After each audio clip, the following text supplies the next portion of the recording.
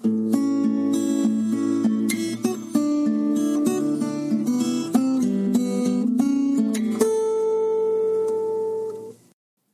to the 244th installment of Ear to the Ground, the Land Stewardship Project's podcast on family farming, sustainable agriculture, local food systems, and local democracy.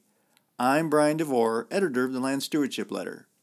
What are some of the biggest barriers to farmers gaining access to local markets for vegetables? That was a key question Emily Reno hoped to address when she launched a study of Agua Gorda Cooperative in early 2020. The cooperative is run by Latino farmers and is located in Long Prairie in central Minnesota. It raises produce for wholesale markets, mostly in the Twin Cities region, which is a 2-hour drive away. Agua Gorda was interested in learning how it could increase wholesale markets in the Long Prairie region, thus reducing travel time and helping provide healthy food to local eaters. The cooperative felt it needed an extensive market analysis to determine what opportunities were out there, as well as what changes were needed to take advantage of those opportunities. Reno undertook the market analysis for the Community Assistantship Program, which is coordinated by the University of Minnesota's Center for Urban and Regional Affairs and the Regional Sustainable Development Partnerships. For the study, Reno, who recently wrapped up her master's work in urban and regional planning at the U of M, conducted dozens of interviews with buyers, service providers, farmers, and local businesses to learn more about their desires for specific varieties, the challenges for farmers, and what resources were available. She also did a significant literature review. As a result of her research, Reno was able to identify numerous barriers and opportunities when it comes to marketing wholesale produce in an area like central Minnesota. Not surprisingly, one major barrier is the lack of efficient transportation, as well as a lack of consistent, clear communication between farmers and potential customers.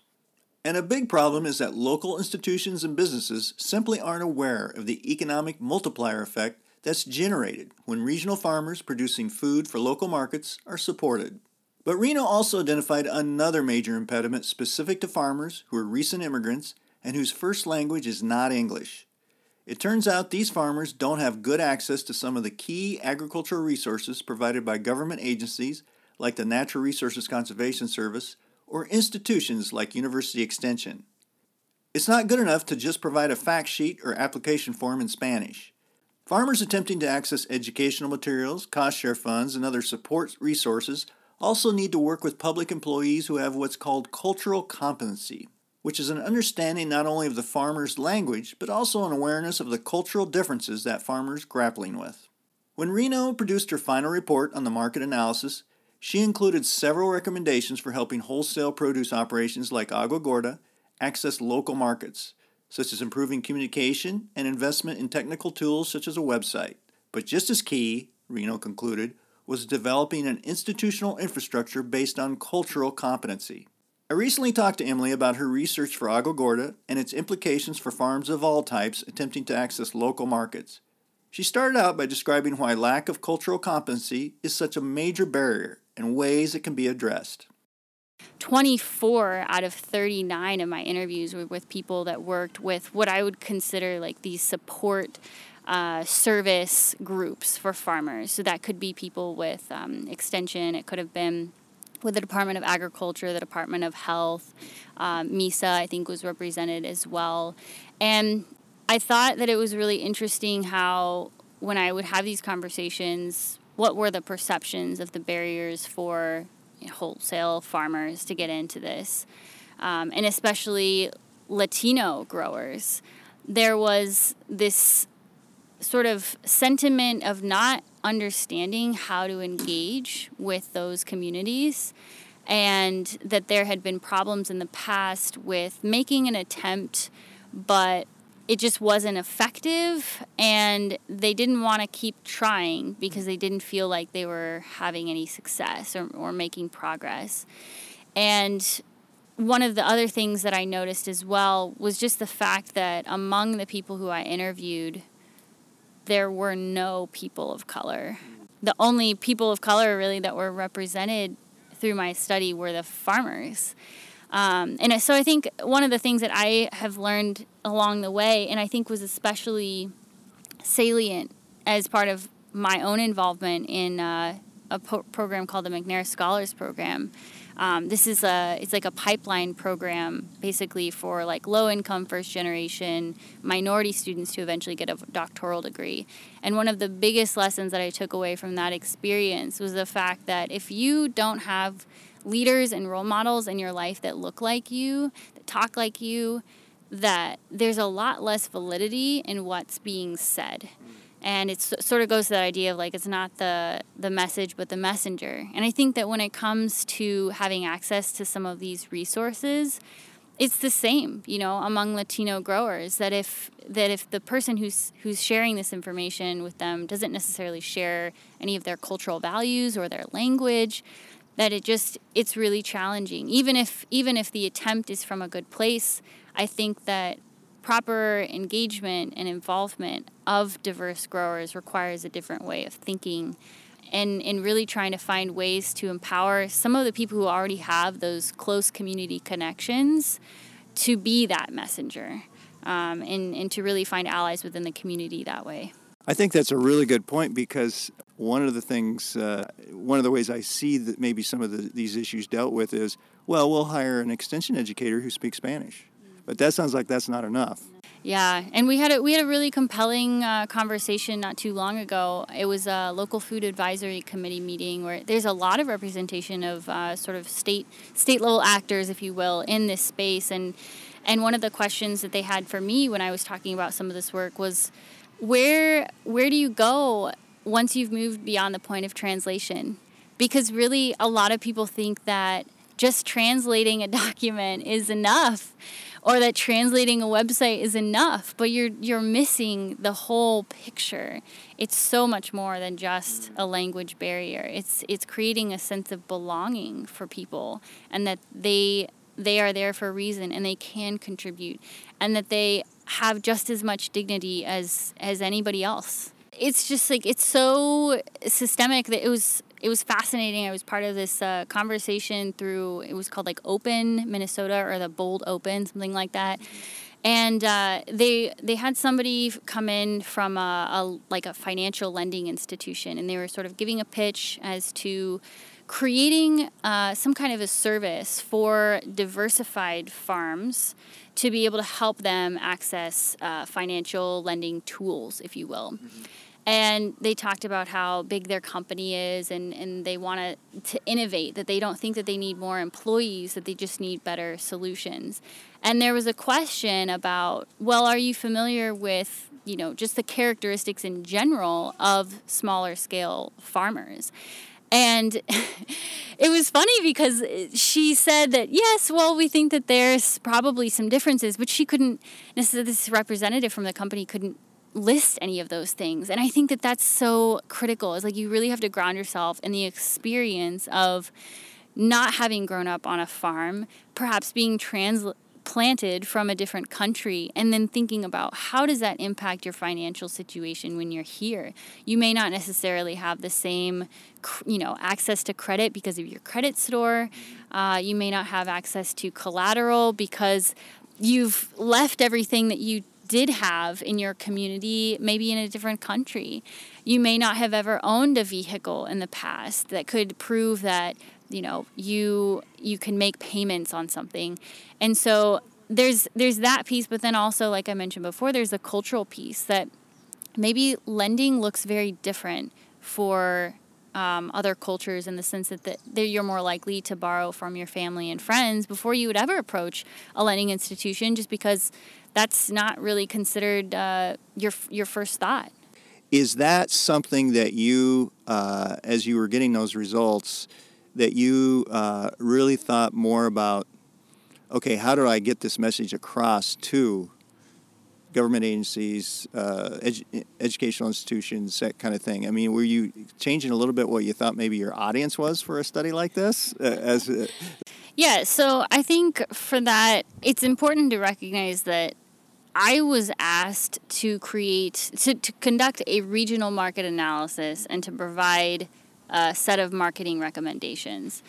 And that was something that I had done before in terms of, creating marketing recommendations. But what happened was, because so many of the interviews that I did as part of this project were with employees of some of these state agencies, nonprofits, that I ended up finding so much of that content rich in opportunity that I just didn't want to leave it out of the final report. And it definitely, it made it a lot longer than I was anticipating, but I also think it just opened up so many more doors that I didn't even see existed. I think a lot of times we get excited about this idea of local foods and selling to urban centers, but there's just so much more diversity within our food system that doesn't get a lot of PR.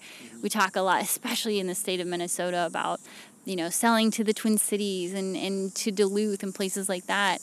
And that's great. And I think it's really important that we have that. But there's a whole other side of the population that lives in small towns and rural places, and they want to eat good food too. And I think a lot of this study is about thinking differently about that infrastructure that supports those farmers and those people, those communities, to be sure that there isn't such a drastic difference in our access to good food, whether you live in an urban or rural place. I mean, how much did just plain old systemic racism play into some of this? I mean, some of it is, there's a language barrier, or there's cultural barriers, but did you find there was just just the racism of somebody who looks different than everybody else in the community, that issue? Right. So, I mean, I think there's a really big piece here with, I guess, just the documentation and the grant applications and stuff they're only available in one language.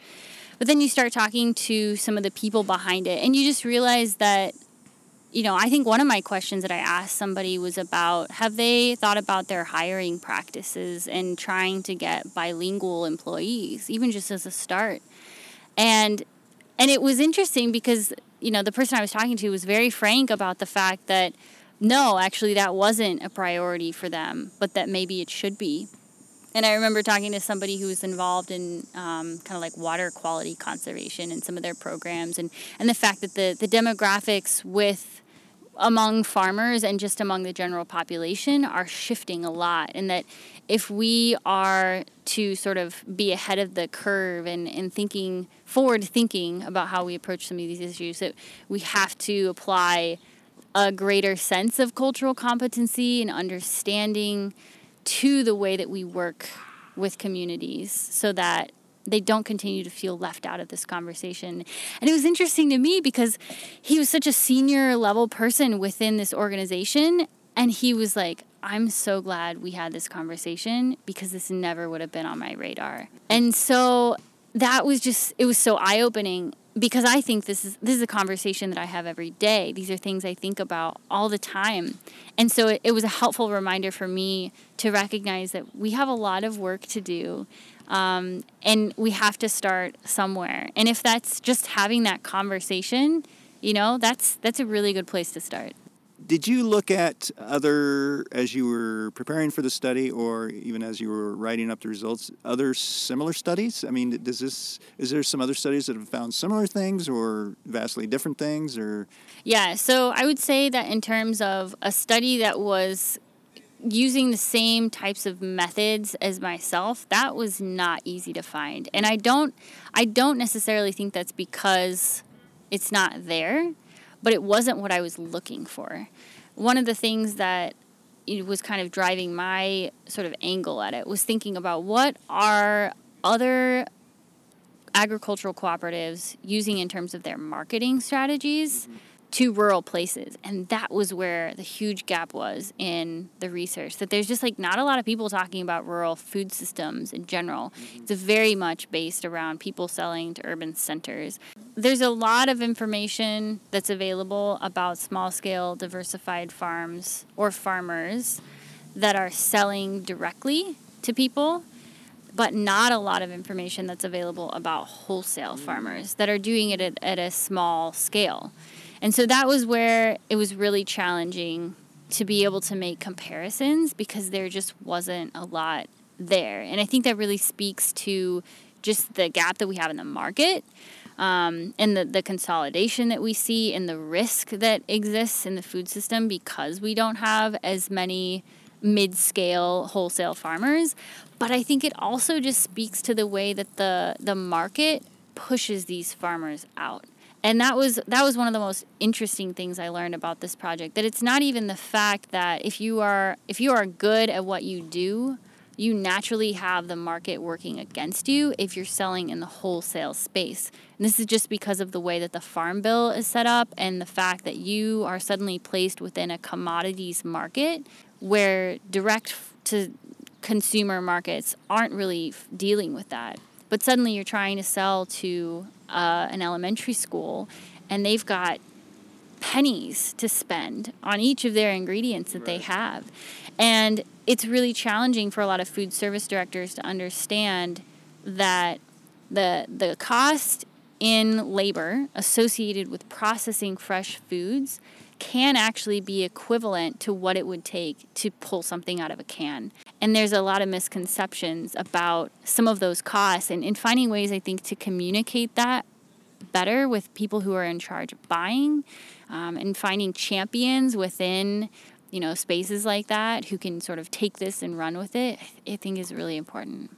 And I think I really do want to give credit, though, to the Department of Agriculture for the work that they've been doing on emerging farmers. I think that, I'm just so proud of the work that is being done in Minnesota on food systems because, and that's one of the reasons actually why I moved here, is that when you look at sort of food policy nationally, Minneapolis constantly comes up as sort of a role model or a case study that people are looking towards to figure out, how do we do this and what are they doing to innovate?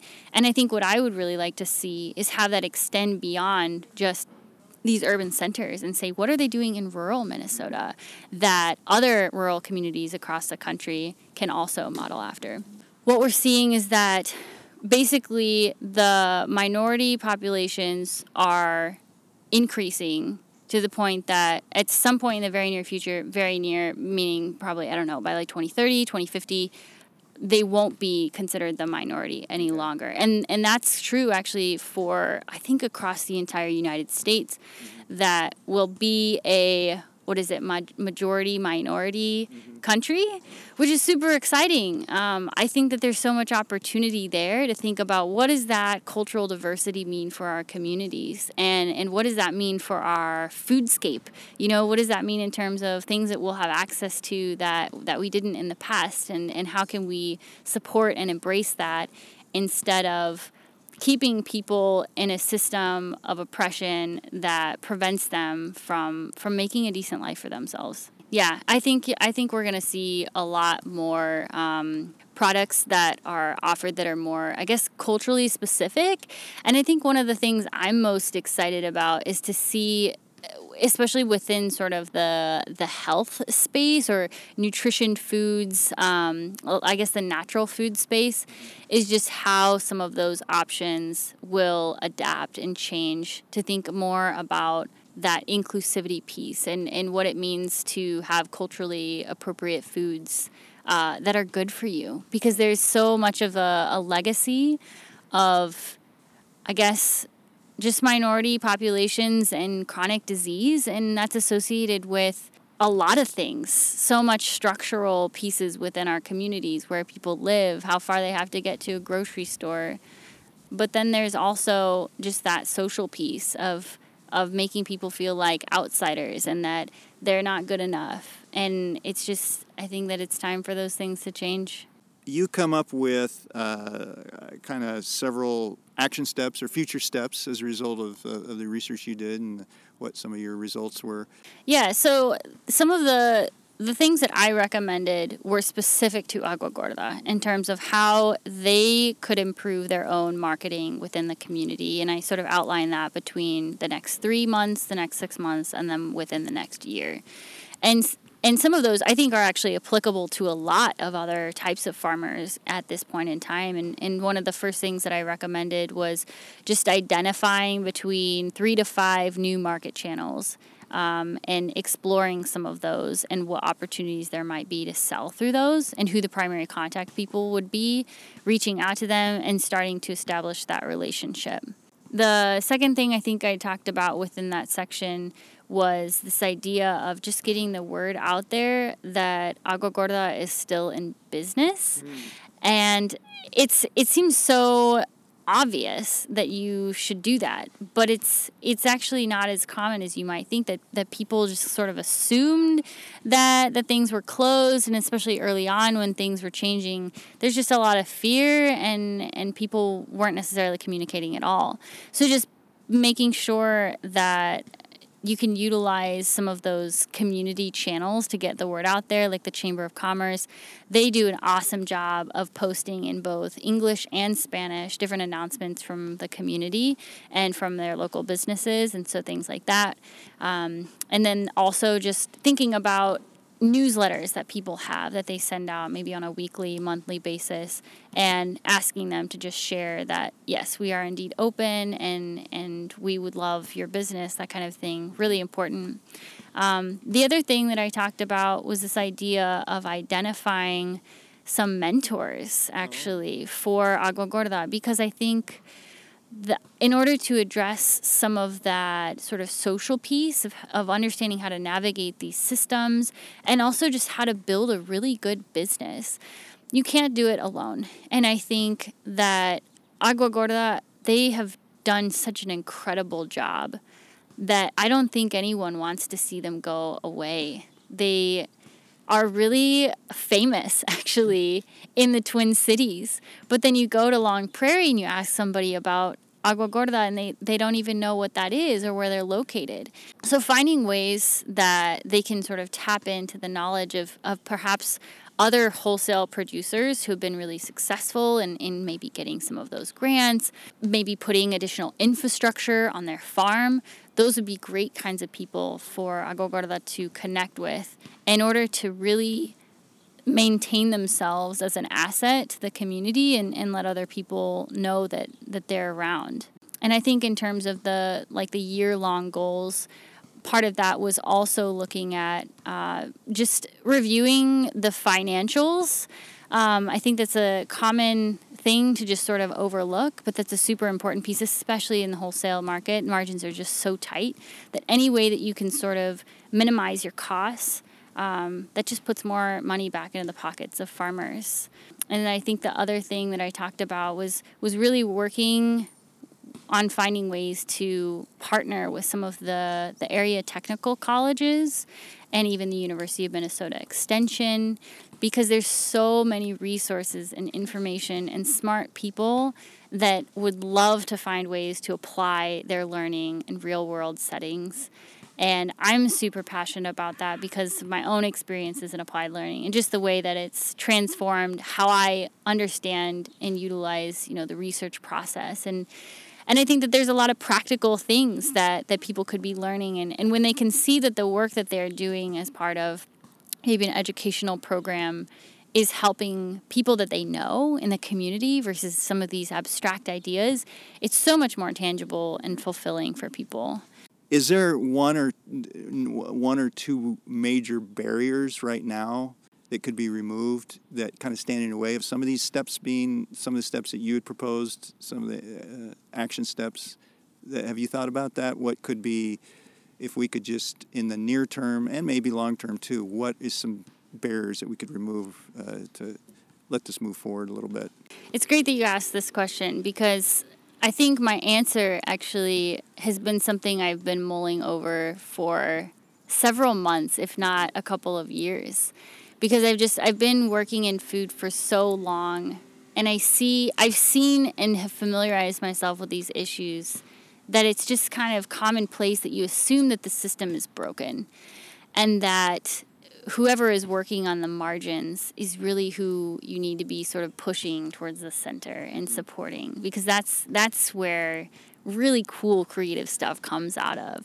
But I think that the thing that's missing from this report, actually, and I think is one of the biggest barriers that prevents people from moving forward in a really positive way on some of these issues, is mindset. And I don't think that we talk enough about the power that mindset has over the way we lead our lives, the way we show up at work, and the way that we see problems.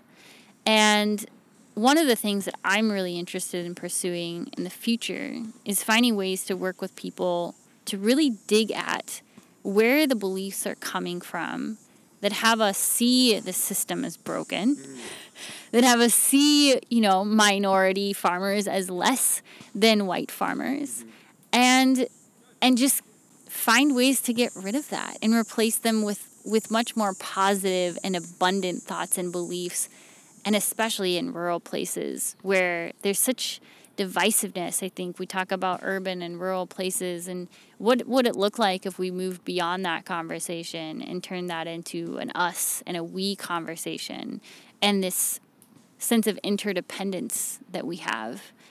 So I think that's the biggest thing in my mind in terms of, in the short term, I guess, what people could do.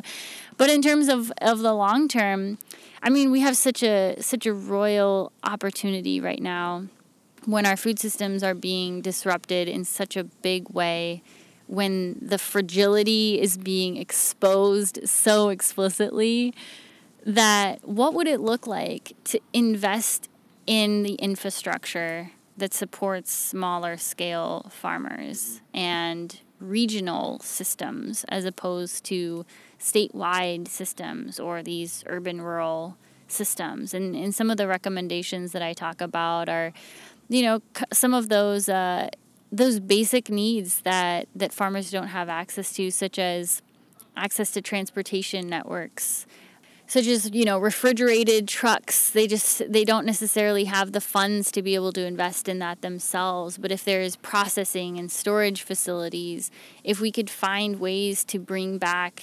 canneries to small towns and really open up a lot of opportunities for entrepreneurship, I think, through those, have people see the pipeline for themselves, where they fit within that system, I think that could be really powerful.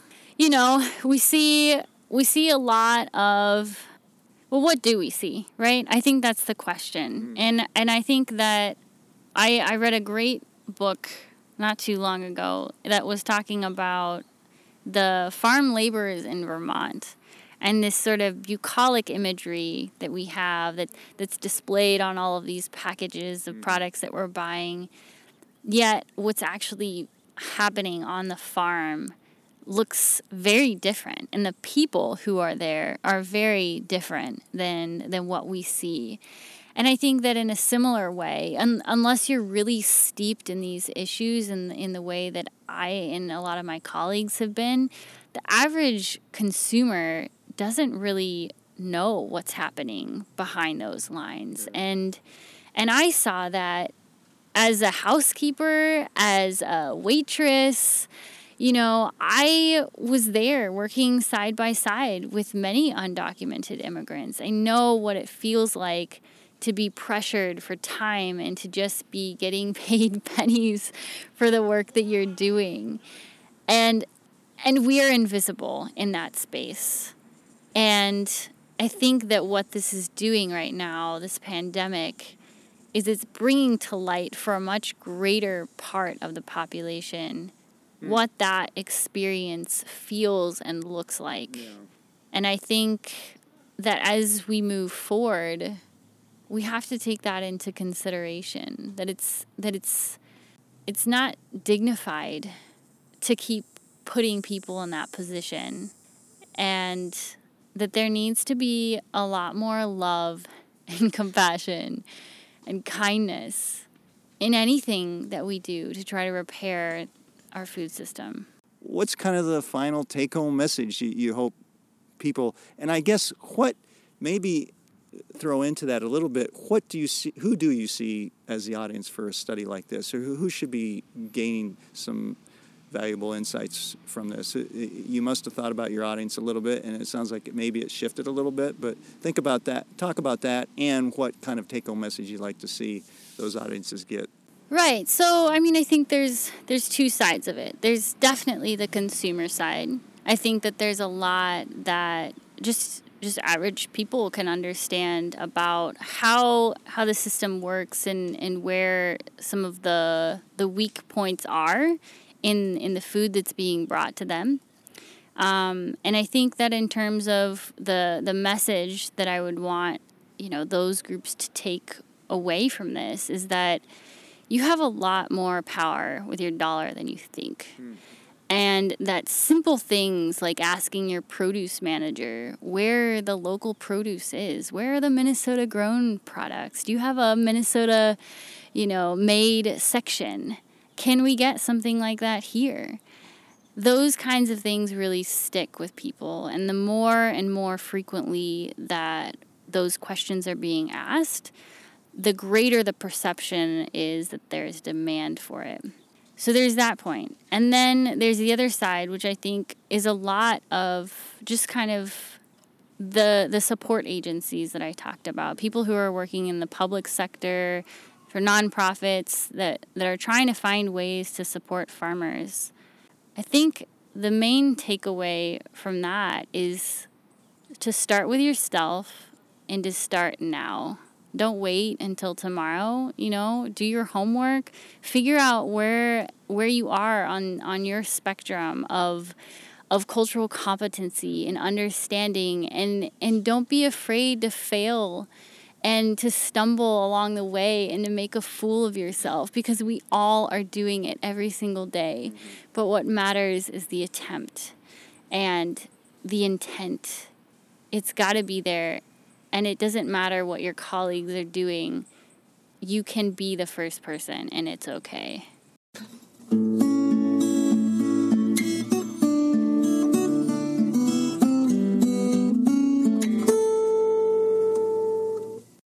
Emily Reno's Spring 2020 study for Agua Gorda Cooperative is available at conservancy.umn.edu by searching the title Taking Advantage of This Moment and Opportunity, Regional Market Analysis and Marketing Recommendations. More information on the community benefits of local food systems is available on LSP's website at landstewardshipproject.org. If you have comments or suggestions about this podcast, contact Brian DeVore at bdevore@landstewardshipproject.org, or you can call 612-816-9342. By the way, it helps us greatly if you can give Ear to the Ground a rating on iTunes, Stitcher, Spotify, or whatever podcast platform you utilize. Thanks to Laura Borgendale, a Western Minnesota musician, for Ear to the Ground's theme music. And a special thank you to all of Land Stewardship Project's members who make initiatives such as this podcast possible. If you're not a member, visit landstewardshipproject.org to learn how you can support LSP. Thanks for listening.